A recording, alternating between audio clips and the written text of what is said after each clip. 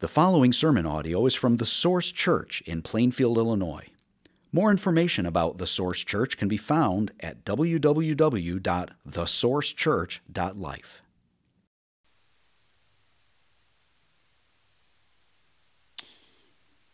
Okay, let's spend a moment in prayer before we get into the word.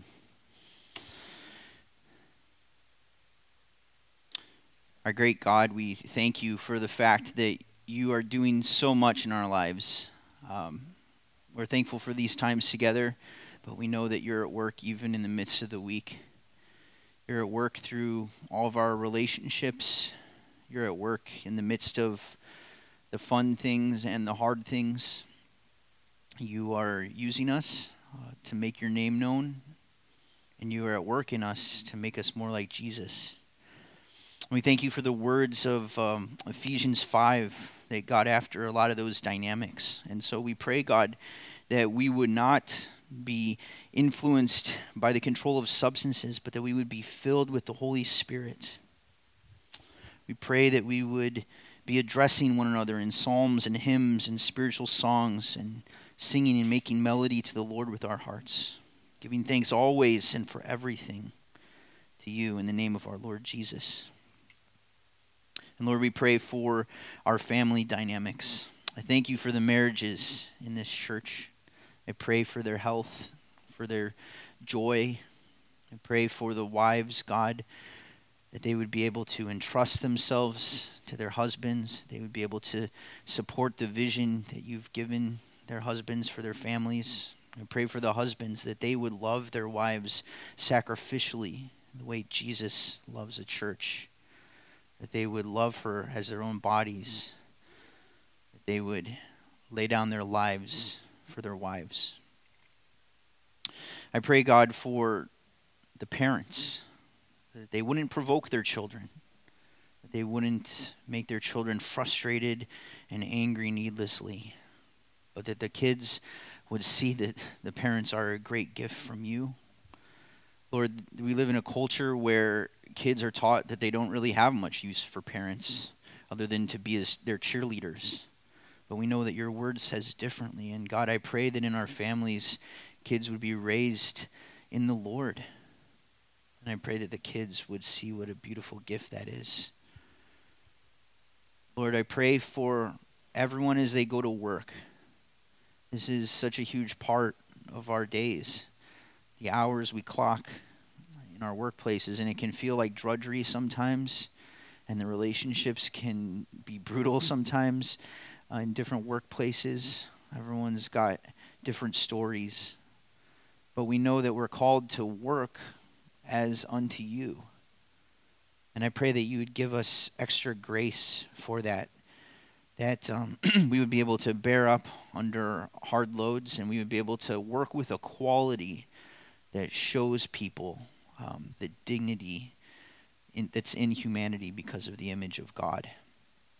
And I pray that if we have responsibility over others, if we are the bosses, that we would not show favoritism, that we would not be harsh, but we would be a master such as you are, God, that we would have an eye to the true welfare of those who are in our charge.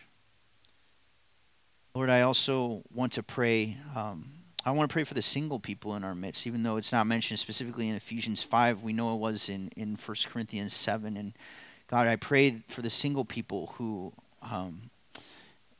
don't have the husband-wife relationship to get after. I pray that they would show the sufficiency of Christ, that their contentment in you, their joy in being yours, in living the same sort of life that Jesus lived as a single man, the same sort of life the Apostle Paul lived, that they would show the sufficiency of Christ to a world that doesn't believe in that. So, Lord, whatever situations we find ourselves in, I ask that Christ would be known through us, and that the world would be confounded, and the world would be attracted to that, and that you would get the glory. And if we're going to be conformed to your image like that, we know we need your help, and we need your word, and we need a better glimpse of Jesus himself. We need to see what we're imitating. We need to see the one to whom we are being conformed. So I ask that you would show us that now in your word. We ask it for your glory. Amen. Well, our scripture reading for today is actually from the book of Isaiah. Going back to Isaiah chapter 42. And if you'll stand with me, I'm going to read chapter 42, verses 1 through 9. Hear what Holy Scripture says.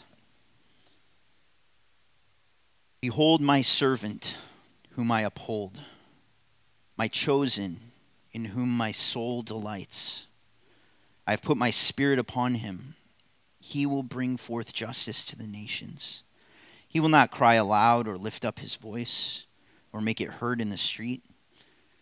A bruised reed he will not break, and a faintly burning wick he will not quench. He will faithfully bring forth justice. He will not grow faint or be discouraged till he has established justice in the earth, and the coastlands wait for his law. Thus says God, the Lord, who created the heavens and stretched them out, who spreads out the earth and what comes from it, who gives breath to the people on it, and the spirit to those who walk in it. I am the Lord. I have called you in righteousness. I will take you by the hand and keep you. I will give you as a covenant for the people, a light for the nations, to open the eyes that are blind, to bring out the prisoners from the dungeon, and from the prison those who sit in darkness. I am the Lord, that is my name. My glory I give to no other, nor my praise to carved idols. Behold, the former things have come to pass, and new things I now declare. Before they spring forth, I tell you of them. You can be seated. Today we're starting a 4-week series back in the book of Isaiah. So we'll end this series on Easter.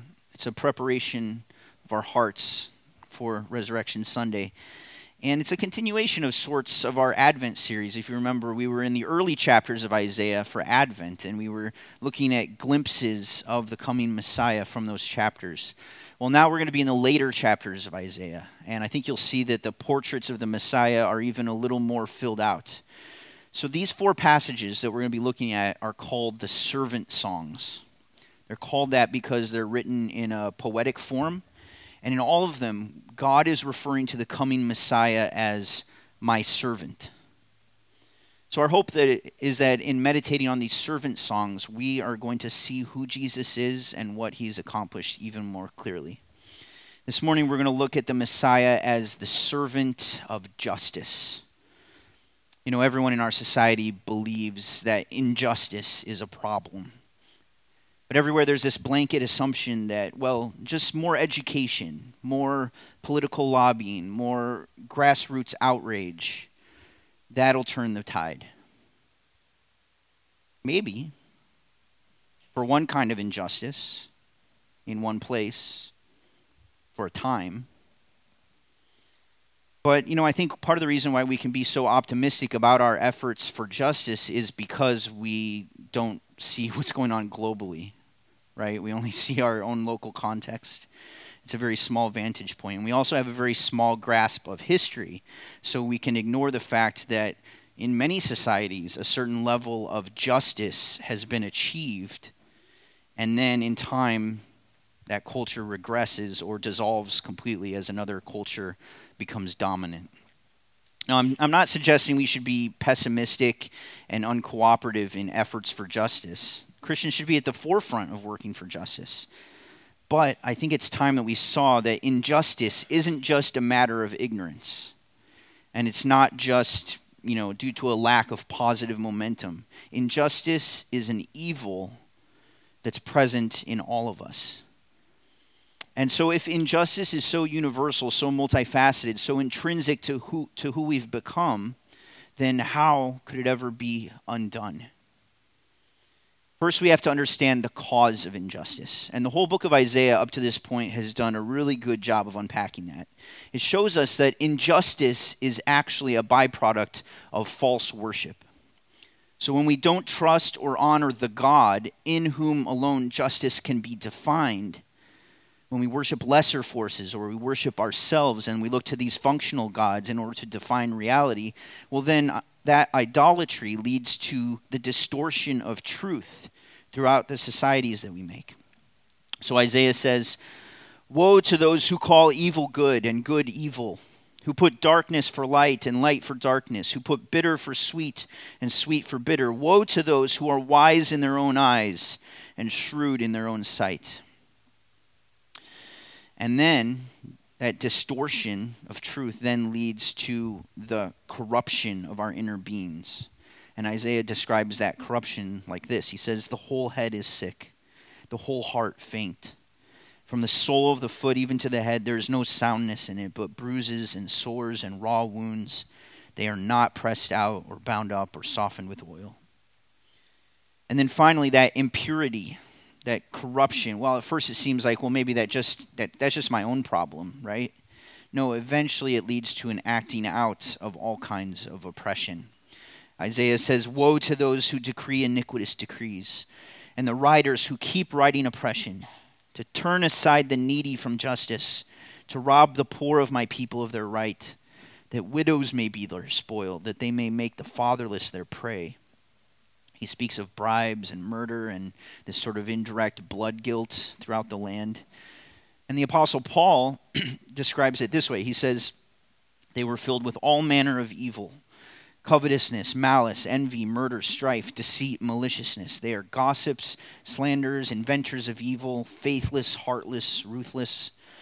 So we've got this slide. Let's look at this downward trajectory toward injustice. And we see this not only in Isaiah, but we also see it in Romans chapter 1. So we start with idolatry. That's the root cause, false worship. And that leads to foolish thinking, distorted thinking, which leads to inner impurity, corruption, which leads to injustice. Remember that. We'll keep that trajectory in mind later.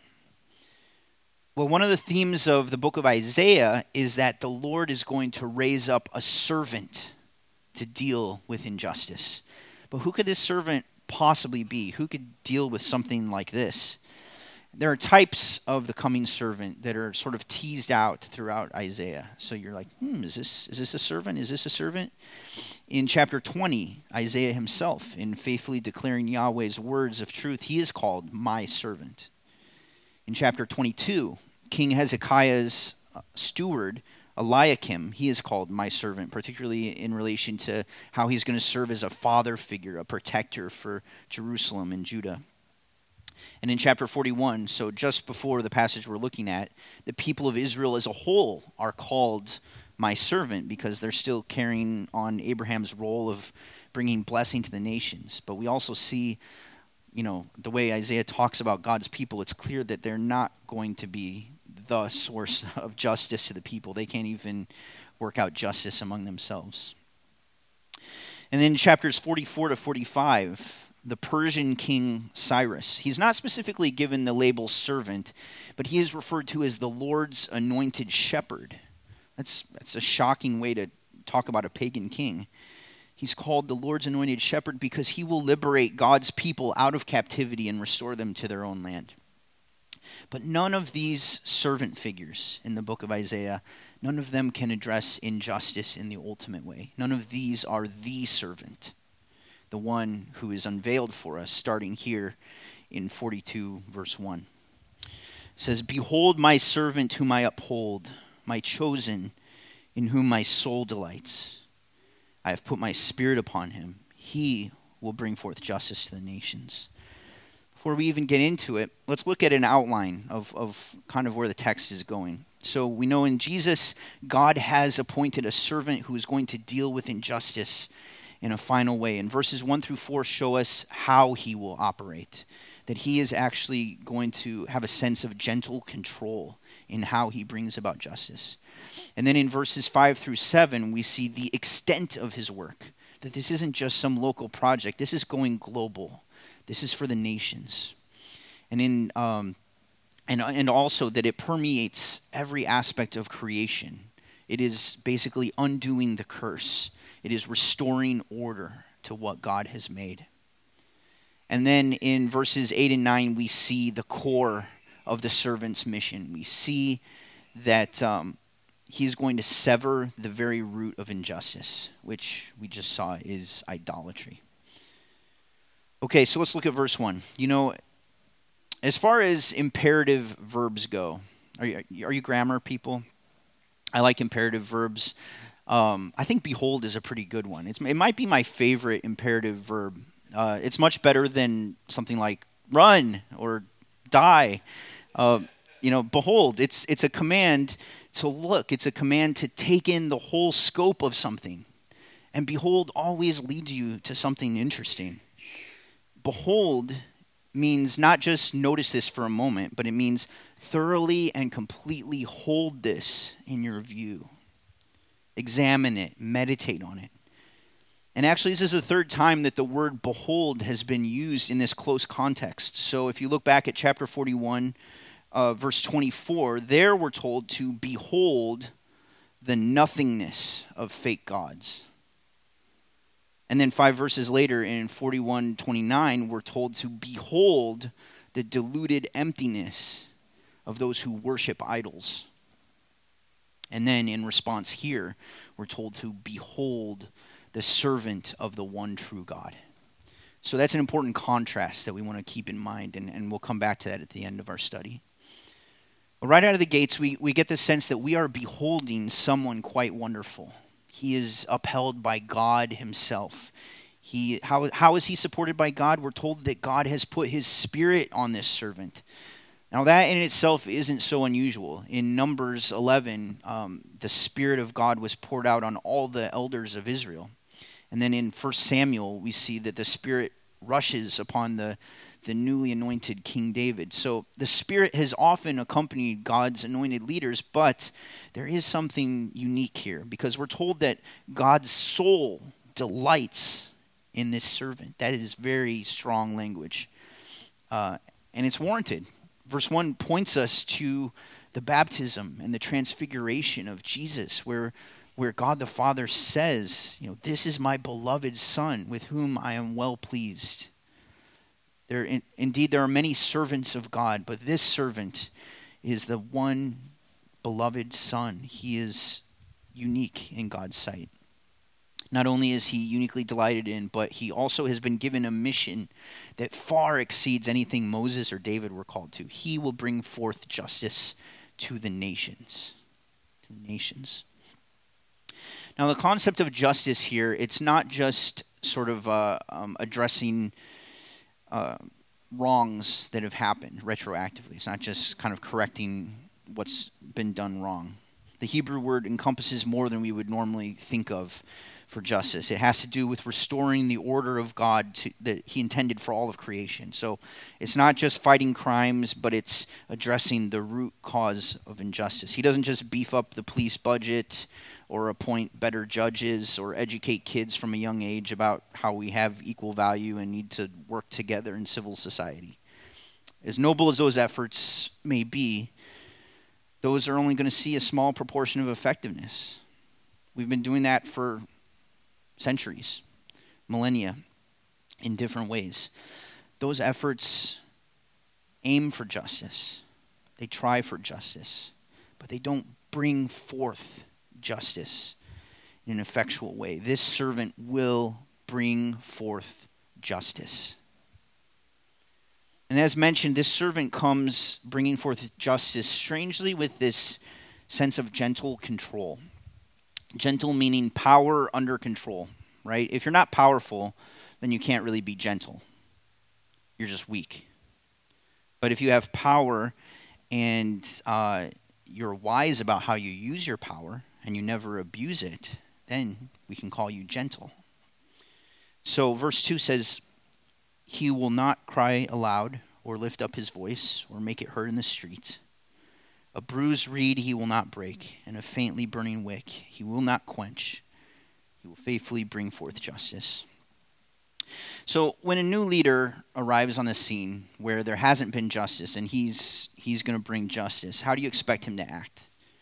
Probably outraged or fierce or demanding respect and cooperation. Well, not this servant. He won't cry aloud. It means he's not going to shriek and startle everyone. He's not lifting his voice. That means he's not raising his voice in an attempt to shout others down or intimidate. He's not dominating with his demeanor. And not making it known on the street, that means he's not going to run an image-oriented campaign. He's not going to pander for publicity. He won't need to. He's so sure of himself and of the coming victory of his cause that his message carries itself and transforms people on its own. And we see this in the ministry of Jesus, don't we? That he didn't need to dispute. He purposefully and he calmly acts against the unjust burdens of the self-righteous religious leaders, but they are the ones who are left raging and clamoring to be heard. He's not afraid to engage them, but he doesn't need to shout them down and be heard. He just acts with integrity and decisiveness, and then they're the ones left outraged. As a modern example, just so we can kind of get our minds around what would this demeanor look like, I'm so thankful for the work and example of Martin Luther King Jr. Because when those who were in power wanted to just sweep grave injustice under the rug, he spoke truth. And he organized people to make the injustice visible until society could no longer ignore it. He, like imperfectly, like all of us, but he was a man who embodied so much of what this passage is saying about Jesus' demeanor, because he was collected, he was rational, he spoke with precision. He didn't create injustice in other areas just to bring about justice in the area he was concerned about. He wasn't raging. He wasn't a bully in order to seek justice. You know, it's kind of become a popular notion in the last decade or so that the cause of ending injustice justifies all sorts of hateful rhetoric and destructive actions. But Jesus didn't need to stoop to that level. He came with gentleness and meekness, power under control.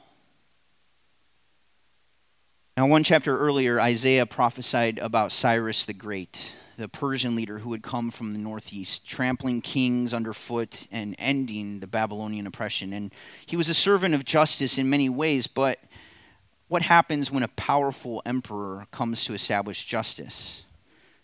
It's not always in the most careful way, right? It can't be. If you need to take over a city, whoever's on the other side of that wall, like, they're going to die, right? Whether they're the oppressors or the victims, when a conqueror comes rolling through, he's just going to level what was there previously, even if there needs to be some collateral damage during the reset. But that's not the way that this servant of justice is. A bruised reed he will not break. A faintly burning wick he will not quench. So the imagery is that those who feel broken won't be just plowed over as justice is established. And those who are losing faith and hope, Jesus doesn't just skip over them in order to focus on the strong ones. No, Jesus takes that flickering flame in his hands, he cups it, and he sees it through to full gleam again. You know, verses 1 through 4 are actually quoted in Matthew 12, and the context there is that Jesus pulls away from the Pharisees. He pulls away from that conflict, but many people follow him, and they are healed by him.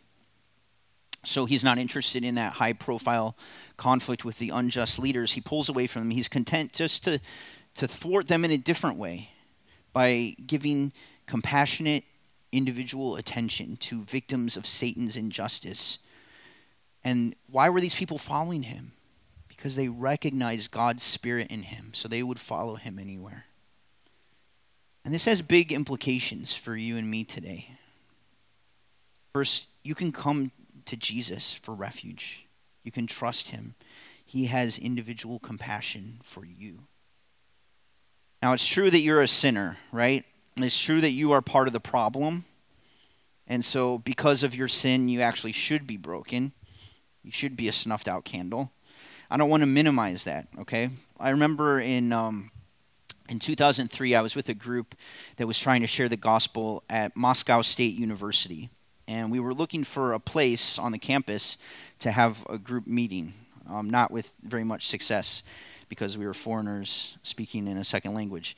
But we met this wealthy student, totally not a Christian. He befriended us because he thought Americans were cool. And we're getting to know this guy. I think his name was Basil. And he's telling us all about Russia's problems, about the corruption. We just can't seem to turn the page because there's so much corruption, there's so much bribery, just plagues society. And we're like, really sympathetic. Like, I feel you, man, yeah. Well, the next day, he comes and he kind of like smugly tells us that he had secured a classroom for us to use. And we were like, how in the world did you pull that off? And he admitted that he had pulled the department chair aside and given him an expensive gift. And I think it's a little bit like that for all of us, that we bemoan the corruption and the injustice that plagues our world, but then to get ahead in this world, we use exactly the same practices. So the fact of the matter is that we don't deserve justice. We have all helped to perpetuate injustice. And that may sound extreme, but the more you think on it, the more you'll realize it's true. In different ways, right? We haven't all perpetuated all types of injustice, but we have all perpetuated injustice. And I think we would shudder and we would weep if we could truly see all the ways that our actions have affected others. We've all helped to perpetuate injustice, even if just through our selfishness or our silence. But the good news of Jesus Christ is that redemption has come to us through the judgment of Jesus in our place. And this exchange reveals God both as just in how he deals with evil and also just in accepting the one who has faith in Jesus. It shouldn't, you feel like it shouldn't fit together, but it does, and that's the miracle of the gospel. So if you trust this morning that Jesus absorbed the penalty for your injustice, then he stands ready, willing, and able to help you, to heal you of all of the injustices from which you've been victimized. You can go to him for healing, and this world is a very, very broken place. So when I think about even just the people in this room, I would imagine that there are some in this room who have endured economic injustice, racial injustice, injustice in relationships, maybe even sexual exploitation or violent abuse. There are people who've been unjustly denied things that they had earned, or they've been overlooked or compromised because of the evil intentions of others. And for all of these injuries that we carry around with us, Jesus is tender and he's attentive. He's our healer and defender. So if you haven't actively brought those things to him, you need to. Even if it feels like you're reopening old wounds, you need to do that. He doesn't want you to walk around scarred and jaded. He wants you to be free. But even beyond all of these injustices at the hands of other people, we are also all victims of Satan's injustice. He has told us lies just like he told Eve. He's abused his power to gain mastery over us, deceiving us and trapping us inside of his house of slavery. And so, as we come to Jesus, Jesus says, no more. He stares down the oppressor and he says, this one is mine. This broken reed will not break. This smoldering wick will never go out. He will faithfully bring forth justice. And verse 3 continues that he will not grow faint or be discouraged till he has established justice in the earth, and the coastlands wait for his law. And here we need to note something interesting about the Hebrew, and that's that the forms of the same verbs are being used in verses 2 and 3. Now, most versions, like ours here, have the words faint and, I'm sorry, not 2 and 3. I mean 3 and 4. So the same verbs, a play on the same verbs in verses 3 and 4. In verse 4, we read, he will not grow faint or be discouraged. Well, there's actually a play on words there, even though it's hard to see in the English. So the parallel would be something like this. A crushed reed he will not break. A a dim wick he will not extinguish, and then he himself will not grow dim or be crushed. So the very same conditions endured by the victims of injustice, the servant himself will also experience. But he will not be overcome by this suffering. He will persevere until he has established justice in the earth. So this is a strong hint about the temptation and the persecution and the betrayal and the murder of Jesus, that he would face eyes wide open, faithfully walking on that road marked out for him until the victory was won. And that has big implications for us too, because we walk as followers on that path of the suffering servant. Now, only he atoned for sin, only he bound the oppressor of our souls, but in Jesus' footsteps, we seek to do justly and to love mercy and to walk humbly with our God, and the world is going to punish us for that. If they've done this to the master and the teacher, how much more will they malign those of his household? But thankfully, the same Spirit who anointed Jesus' ministry lives in us. And that means that we can have the same demeanor as the servant of justice. We don't need to be arrogant or outraged when we face injustice. We don't have to demand to be heard, or we don't have to steamroll those who would speak against us. We can quietly get to work fixing the problem, showing individual compassionate attention to those who are in need, and taking hard moral stands, fully understanding the probable cost to ourselves. As we seek to honor Christ, not only in what we do, but in how we do it. As we trust him for the final vindication, the final establishment of justice, then we will not grow dim or be crushed, but rather will be renewed day by day by God who upholds us just as he upheld Jesus during his earthly ministry. So life in the service of the servant of justice, that gives us as Christians the staying power, the long-term effectiveness in seeking justice, in seeking to remedy racism, domestic abuse, abortion, unjust poverty, the tyranny of any kind of sin. But to the world, it looks just the opposite. Often it looks like Christians aren't pursuing justice. Now, there are a number of reasons for that. One, they might have a very different definition of justice. Two, they might be looking at the poor examples of people who claim the name of Christ but actually aren't Christians. Or three, they may not see the subtle and gentle ways in which we do go about pursuing justice, because what they want us to adopt is the joyless and the hopeless mercenary methods for change. Just like they wanted Jesus to throw off the Roman oppression in their timing and in their way. Now, admittedly, the way of justice, that this way of Jesus that doesn't shriek or dominate others, the way that takes care not to snuff out the candle, this kind of justice will also seem strange to the world because so much of its work is hidden. It takes the role of prayer seriously. Right? We're crying out to the God of justice. We know that he hears our cries, and the world has no use for prayer as work against injustice. Also, the work of a Christian against injustice, while definitely getting our hands dirty, it will also spend much effort encouraging others to know the suffering servant for themselves. And the world definitely has no appreciation for evangelism as a means to fighting injustice. But he, Jesus, is ultimately the one who's going to establish justice on the earth. And we read that the coastlands wait for his law. Coastlands here implies the farthest reaches of the earth where he's not yet known.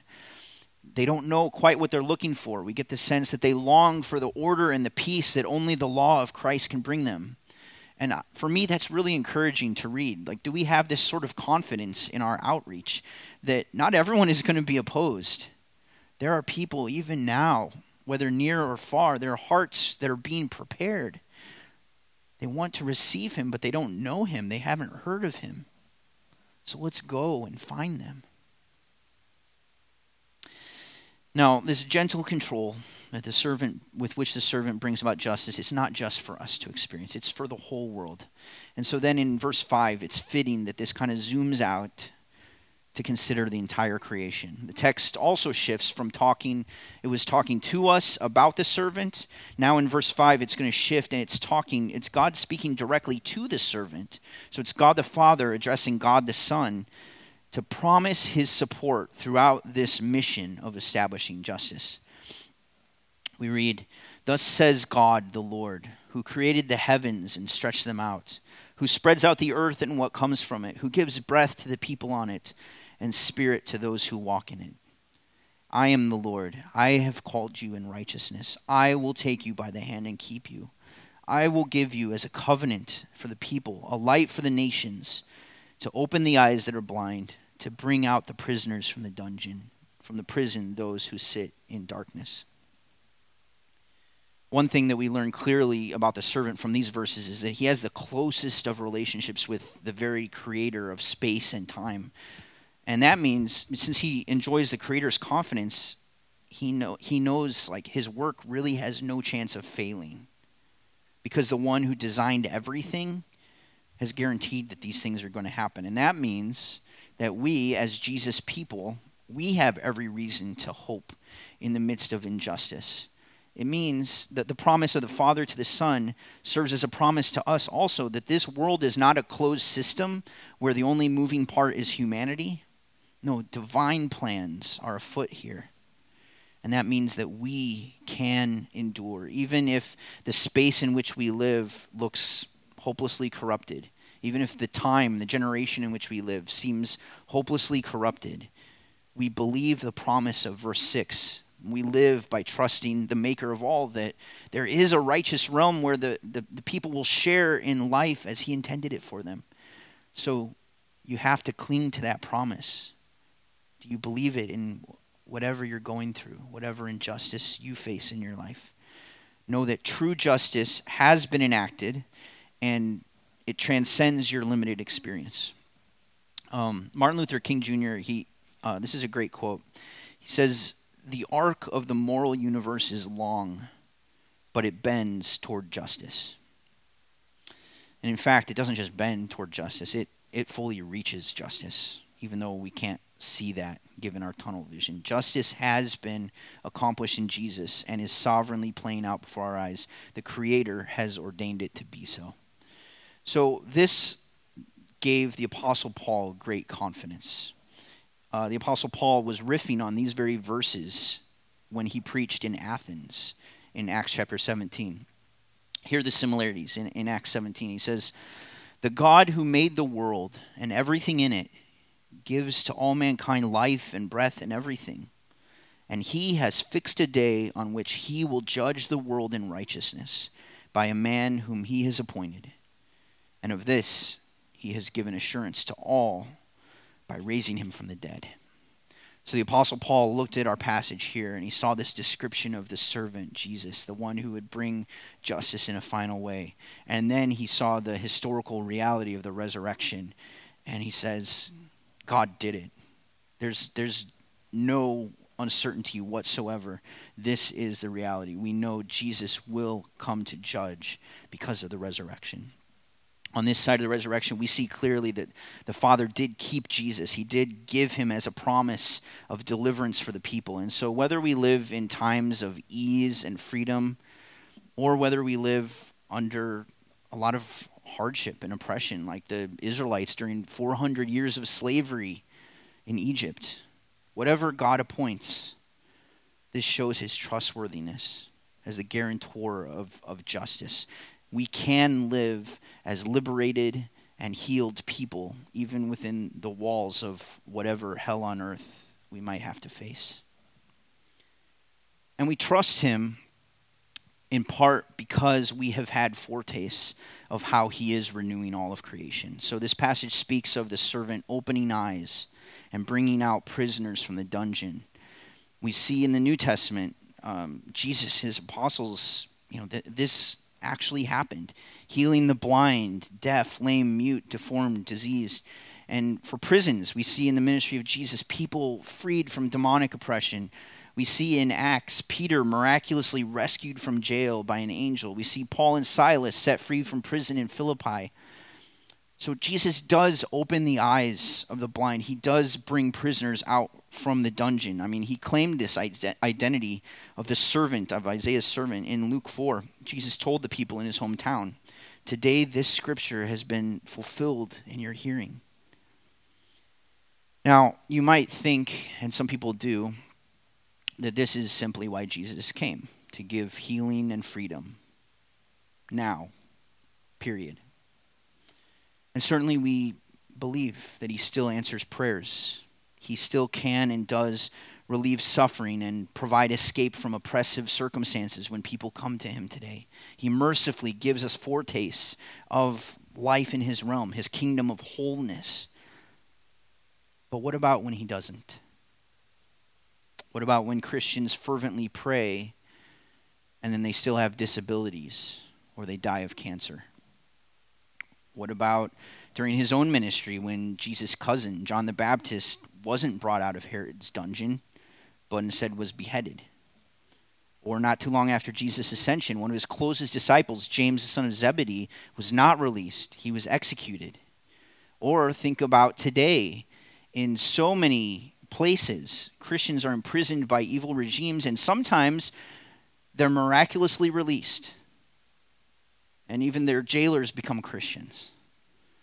And sometimes, even when there's just as fervent prayer going on, those same imprisoned ones are tortured and murdered. You're not going to be able to make sense of these apparent inconsistencies unless you realize that the blindness and the imprisonment that he's most concerned with are not physical and temporal, but they're at the very center of who we are as sinful humanity.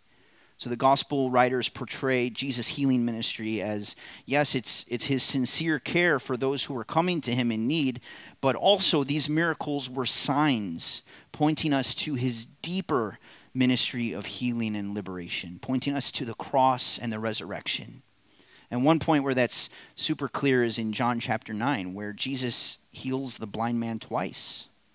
He heals him once from his physical blindness, and then he heals him from his spiritual blindness.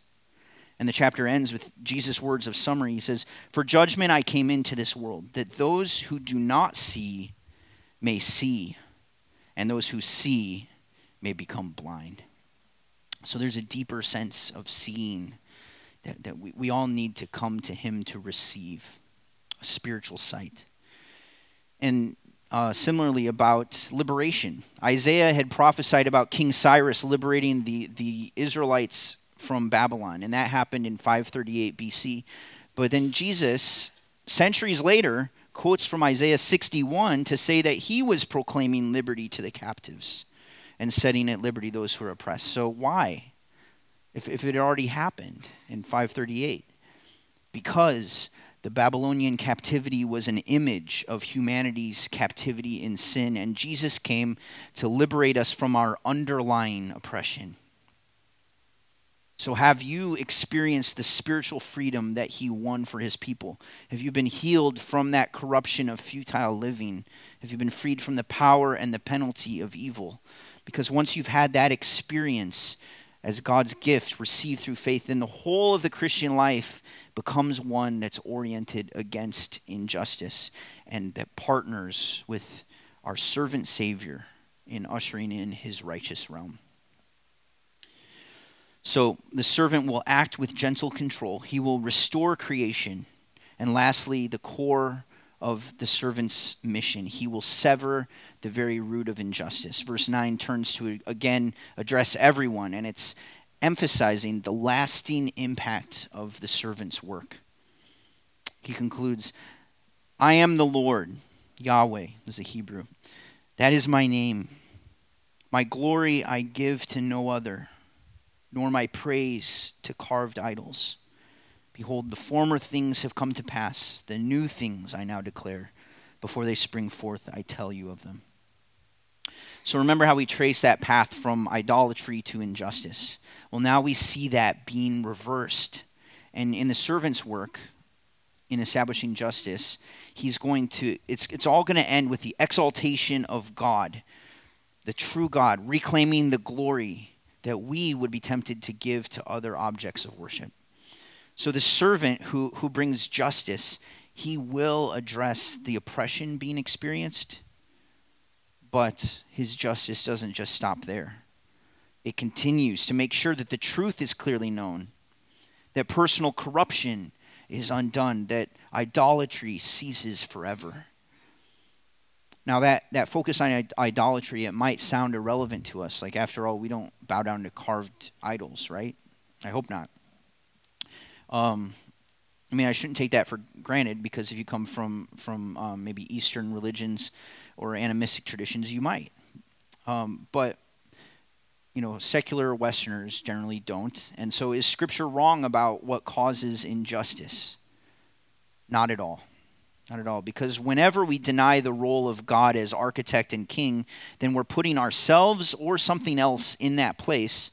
And so our idolatry just makes gods out of natural things. Like, maybe it's people whose favor we really crave, or maybe it's pleasures that we feel we have to experience, or maybe we're exalting some part of our identity and making it the ultimate, like our intellect or workmanship or wealth or national pride. And those become our functional gods. Well, verse 9, it's actually a direct reference back to chapter 41. And there's a part there where actually God is mocking idols. I love this sarcasm that you find in the prophets sometimes. But this is starting in verse 21. God says, "Set forth your case," says the Lord. "Bring your proofs," says the King of Jacob. "Let them bring them and tell us what is to happen. Tell us the former things, what they are, that we may consider them, that we may know their outcome, or declare to us the things to come. Tell us what is to come hereafter, that we may know that you are gods. Do good or do harm, that we may be dismayed and terrified. Behold, you are nothing, and your work is less than nothing. An abomination is he who chooses you." And then he goes on to declare what he means by the former things. He means the one from the north and the east, Cyrus, is going to conquer Israel's oppressor, Babylon. And that would come to pass less than 100 years later. But here in chapter 42, verse 9, it's a look even to the future from that future. So it says, the physical liberation from Cyrus, that's so certain we'll consider that as good as done. But now with this servant song, he's announcing an even more profound thing that the fake gods could never anticipate or communicate. These new things are the work of the servant that's going to happen over 600 years in the future from Isaiah's time. So now, today, us looking back at the book of Isaiah, we see that both the former things and the new things have come to pass. So my big question for you is, what are you going to do with what this passage says? Will you behold the servant? Will you behold him in faith? Will you see how Jesus is God's unique provision to establish final justice in the world? Will you see the Father's delight in him? Will you see his unique qualification of being cloaked in the Spirit? Will you note the work to which he's been appointed and pay attention to how that happened in the account of Scripture? Pay attention to the endless testimonies from men and women throughout the last 2,000 years, in all contexts, all cultures, whose eyes were opened and they were joyously set free in a transformative way by their encounter with Jesus. Note that the care that the shepherd exercises toward victims of sin's tyranny. He doesn't snuff out dim wicks. He doesn't break the bruised reeds. And as our leader, he himself didn't grow dim. He wasn't crushed by evil all the way to the cross and back again. The scope of his finished work of redemption reaches to the farthest coastlands. Will you let this servant of the Lord, Jesus the just, will you let him sever the root of injustice in your own life? Will you let him gently but boldly, as a master surgeon, cut destructive objects of devotion and self-worship out of your life, so that you'll stop acting unjustly toward others, so that you'll stop being victimized yourself by sin's tyranny, And will you trust this servant with all of the injustice that you've experienced in your past, looking to him alone as your protector and liberator and healer? Because if you do that, then your eyes will truly be open to wonders. And the Lord, Yahweh, that is his name, his proper glory will not be given to another. Don't you want that for your life? May it be so for each of us. Beholding this servant, in his name, we can serve the oppressed and exploited ones. We can work for the same mercy that he shows. And in doing that, in trusting him, we will be kept for that day when all injustice will finally be swept away. So our great God, we thank you for this glorious picture of who Jesus is, of how you sent him to establish justice in the world. We long to be part of that work. And we know in order for that to happen, there are ways in which we need the injustice in our own lives more fully dealt with. We know, and we invite you to address the areas in our life where we are acting unjustly toward others, even in small ways, in selfish ways. You pinpoint that, Holy Spirit. Will you free us more fully from sin's tyranny? Lord, as we are in Christ, we know that the devil has no authority in our lives. We ask, God, that you would undo his schemes to bind us and imprison us in patterns of sin. Bring about that work more fully in our lives. And Lord, a lot of us just have baggage. We've been hurt deeply and unjustly. So Lord, we pray for deeper healing. And we pray for transparency, that we would bring those things to you, that we would bring those things to your people, and we would look at the gospel together. We would behold this servant who is more than capable to deal with anything we've been dealt. As he went all the way to the cross, he experienced the greatest injustice upon himself, and then he came back again. So we celebrate his victory and ask for a greater share of it, a full experience of it through your Holy Spirit today. It's in Christ's name we pray. Amen.